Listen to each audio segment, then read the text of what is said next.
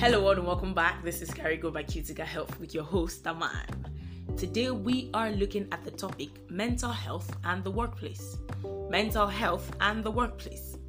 So mental health issues affect at least 1 in 4 people at some point in their lives and are a major cause of lost productivity and absenteeism at work.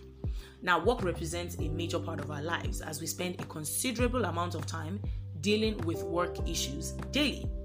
Consequently, mental well-being is key to good performance in the workplace and the success of any organization. Now, anxiety and depression are 2 of the most common mental health issues many people experience. And while these may be caused by reasons other than work, they may be aggravated by work conditions.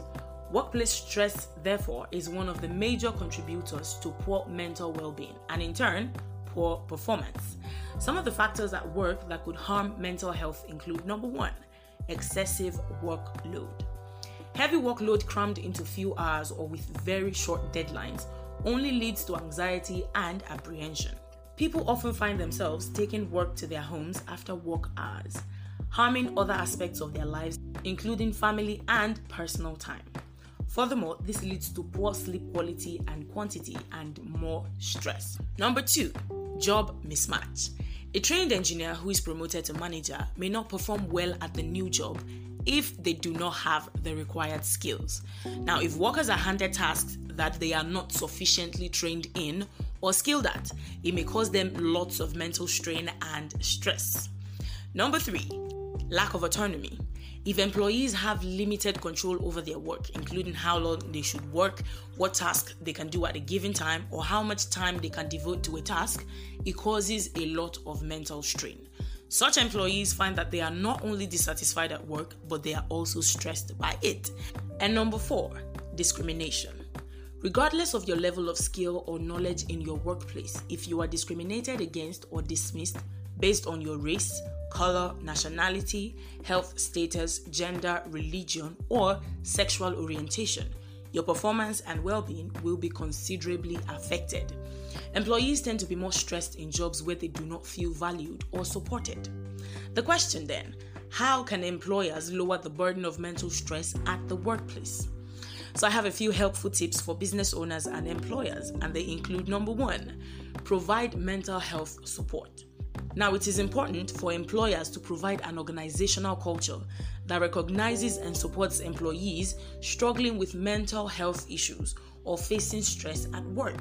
Now, this support may include offering employee assistance programs for people with diagnosed mental health conditions, including depression and anxiety, and offering proactive well-being and mental health initiatives, including counseling classes, therapy sessions, or yoga lessons to help people de-stress. Number 2, review job designs and workloads. Poor job design and heavy workload are a major cause of workplace stress. It may help to address this concern by reviewing who does what and providing extra training in cases where employees may not be sufficiently skilled to complete certain tasks. Number 3, promote work-life balance. While tasks need to be completed at the right time, it helps to allow people enough time off work. Allowing flexible work structure may include offering remote work opportunities or ensuring workers are off when they are off. Do not send emails or assign tasks to workers when they are off, and ensure they get enough time to de-stress before their resumption. And last but not the least, number 4, encourage workers to speak up.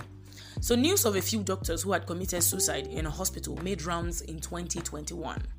Now, while the reasons for their action may not be known, the affected doctors exemplify workers everywhere who may not feel empowered to ask for help out of fear of being considered too weak for their profession or fear of stigmatization or retaliation. You can encourage workers with mental health issues or those struggling at work to speak up and seek help. Thank you so much for joining me today. That is all I have for you. Now, for more information on health-related topics like this, simply log on to www.cuticahealth.com. That is CUTICA health.com.